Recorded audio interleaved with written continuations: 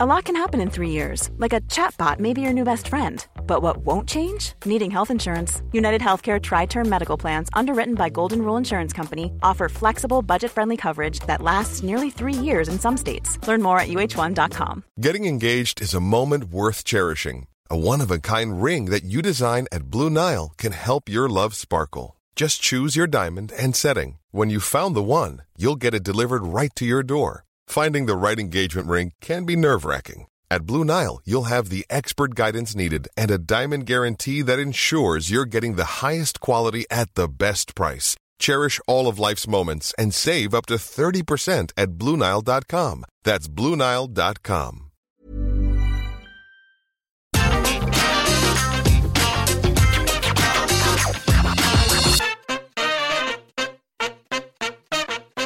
On today's Solo Saturday News, Samoa Joe is all elite, Edge may have a new heel faction, a big WWE Hall of Fame roundup, AEW pull off a clean sweep at the Ring of Honor Supercard of Honor, and why Roman Reigns very nearly didn't return to WWE. Hello everyone, it's Gareth here from What Culture Wrestling, and as you've probably figured out by now, Phil Chambers is not in the UK, he's over there in Dallas, Texas, so it's just down to me to bring you all this Saturday news goodness. And of course, it was the Friday night of everything in the world of wrestling happening. We had SmackDown, we had Rampage, we had the WWE Hall of Fame, we had the Ring of Honor Supercard, and at some point there was sleeping. I don't know. There was just a lot going on, and we had a lot of people in What Culture on the ground there at the Ring of Honor Supercard and at SmackDown, the Hall of Fame, all the rest of it, and it was really good. We're going to have loads of content out there on the website, on the channel, so just go and check it out. We've just got so much Mania stuff, and we're throwing it at you, and we just want you to digest it through your face, through your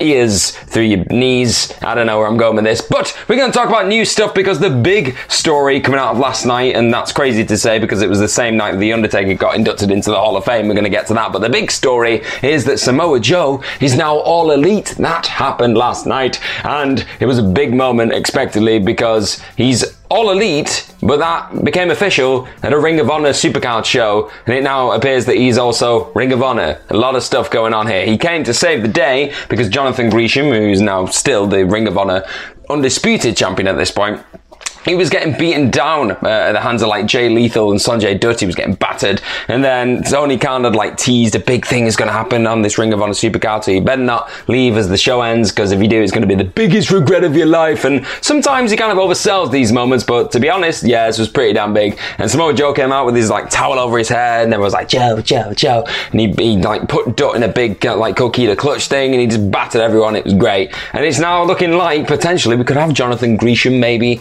either aligning with Samoa Joe. He could take on Samoa Joe for the Ring of Honor Championship as like a respectable little like nod, let's say, to the past, as Ring of Honor's longest champion in the history of that promotion is Samoa Joe. So that's a huge cool thing, and it's just great seeing Samoa Joe now part of All Elite Wrestling as well, technically, so he could probably pop up on Wednesday Night Dynamite and beat loads of people up and all the rest of that. It's just good, and I'm happy that Samoa Joe seems really happy with that decision as well. So great news, but we're going to move on because there's even more stuff that we need to talk about that popped up into the wrestling sphere last night. There was a report from Fightful Select which seems to hint at potentially Edge getting a bold new faction. I know things have changed a lot for Edge over the last couple of weeks. He's turned purple, and he's been a bit of a pain in the ass, to be honest, and he's changed his music, but it's a complete reinvention. He's trying new things, so you gotta like tip your cap to Edge for doing that in the first place. But apparently backstage there's been a lot of heavy pitching towards having Edge have his own heel faction, and when it comes to people who are going to be a part of this faction, that's obviously the first thing that people think about when they hear this kind of stuff.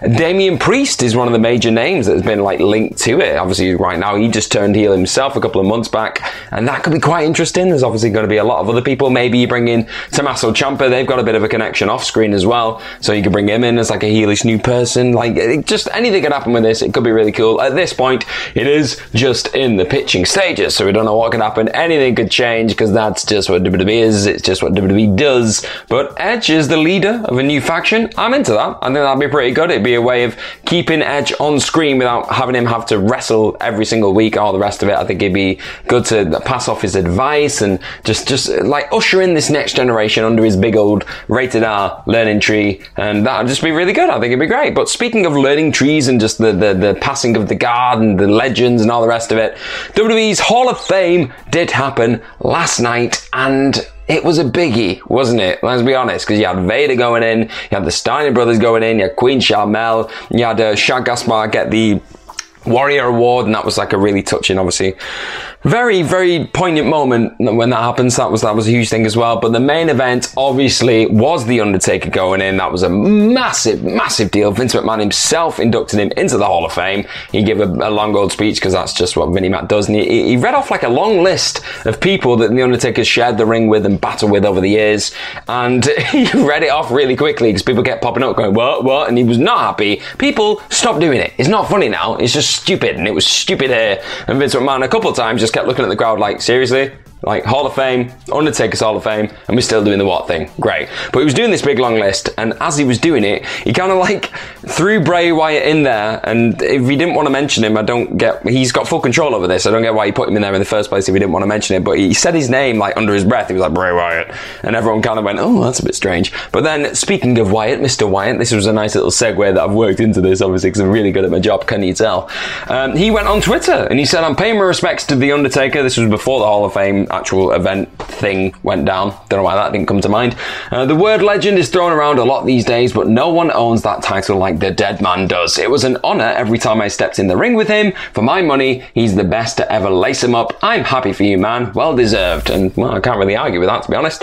So that was a big thing. And Taker had an exceptional speech. It was really great, like long, loads of stories, loads of anecdotes, loads of nods to all the people that helped him over the years. I believe he didn't really mention Mick Foley, which appeared to really upset Noelle Foley on Twitter. Kind of understandable, I guess. Like, if she is a bit upset by that, because he was an integral part of his career. But he was talking about a lot of things on the night, so if something just slipped out of his speech, you can't really blame the man. He had a lot of ground to cover. And at the end, the big takeaway, obviously, is the thing that the internet has just exploded over, is the fact that The Undertaker took his hat and his big coat off. There was a couple, like, Undertaker things behind him, like big mannequins with Undertaker garms from over the years, and he took the cap and the hat and the big jacket trench coat thing. He turned around to the audience and went, never say never, after they were saying one more match. And that's obviously alluding as well to the comments he made a couple of days ago about saying he might have one more match in him if the timing's right and all the rest of it. But I want it to end here. I think his legacy is so amazing, like in what he's done up to this point. Like, there was a bumpy little stage towards the end, but he recovered it with a Boneyard match. Just stop it now. It's great. We had a lovely Hall of Fame there, but one of the best speeches I think we've had in Hall of Fame history. Let's just do that. Let's just have that done. Hey, I'm Ryan Reynolds. Recently, I asked Mint Mobile's legal team if big wireless companies are allowed to raise prices due to inflation. They said yes. And then when I asked if raising prices technically violates those onerous 2-year contracts, they said, what the f*** are you talking about, you insane Hollywood ass f- So to recap, we're cutting the price of Mint Unlimited from $30 a month to just $15 a month. Give it a try at mintmobile.com/switch. $45 up front for 3 months plus taxes and fees. Promo rate for new customers for limited time. Unlimited more than 40 gigabytes per month. Slows full terms at mintmobile.com. Quality sleep is essential for boosting energy, recovery, and well-being. So, take your sleep to the next level with Sleep Number. With a Sleep Number smart bed, you can individualize your comfort level and enjoy a better sleep night after night. J.D. Power ranks Sleep Number number 1 in customer satisfaction with mattresses purchased in-store. And now the Queen Sleep Number C4 smart bed is only $1,599, a saving of $300, only for a limited time. For J.D. Power 2023 award information, visit jdpower.com/awards. Only at Sleep Number stores or sleepnumber.com. Before we go any further, though, this podcast is brought to you by Rocket Money. Do you ever feel like money is just flying out of your account and you've got no idea where it's going? Well, it's all those subscriptions. I mean, think about it. Between streaming services, fitness apps, delivery services, it is endless. I'm guilty of this, so I used Rocket Money to help me find out what subscriptions I'm actually spending money on, and it was more shocking than a wrestling betrayal. You see, Rocket Money is a personal personal finance app that finds and cancels your unwanted subscriptions, monitors your spending, and helps lower your bills. Rocket Money has over 5 million users and has helped save its members an average of $720 a year, with over $500 million in cancelled subscriptions. So stop wasting money on things you don't use. Cancel your unwanted subscriptions by going to rocketmoney.com/wrestling. That's rocketmoney.com/wrestling. rocketmoney.com/wrestling. But going back to the Ring of Honor Supercard, obviously I'm losing breath, power, control of myself right now, but we will power on because this is Mania weekend. It's just what we do. And AEW pulled off a bit of an interesting feat last night because they had a lot of people on this Ring of Honor Supercard, obviously because Tony Khan has taken over Ring of Honor, so he brought a lot of AEW pals in there to try and bolster the card and just make it a bit more of a watchable entity, even though it was already watchable in the first place if you are a big Ring of Honor fan, but it just helps having a bit more star power on that show.